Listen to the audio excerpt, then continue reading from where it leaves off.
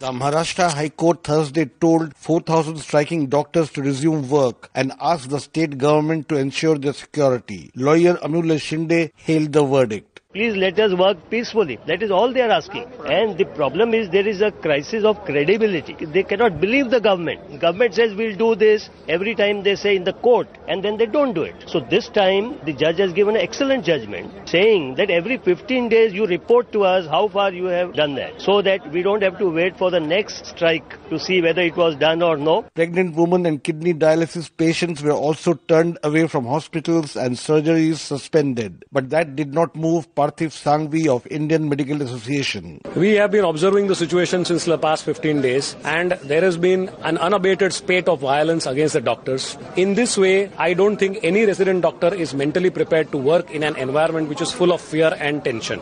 In order to support these resident doctors, we at Indian Medical Association, a representation of 40,000 member doctors across the state of Maharashtra, have today decided to go on an indefinite strike for these resident doctors till their demands are not met, and that is provision of adequate security. In Delhi, 20,000 doctors walked away from medical wards on Thursday, and those who manned emergency services came in battle gear, explained physician Mohit Gupta. They are giving an indication to the whole public that doctors are not secure, they are not provided with the security. So if judiciary says this type of things, then we have to find out some solution, and the solution we are trying is that we will provide helmets to all our residents so that at least they can save their heads. It may not be a good day to fall ill in Maharashtra, and worse still in Delhi, where this weekend could see a medical crisis unfolding. For Newsbreak, this is Rana Senn reporting from New Delhi.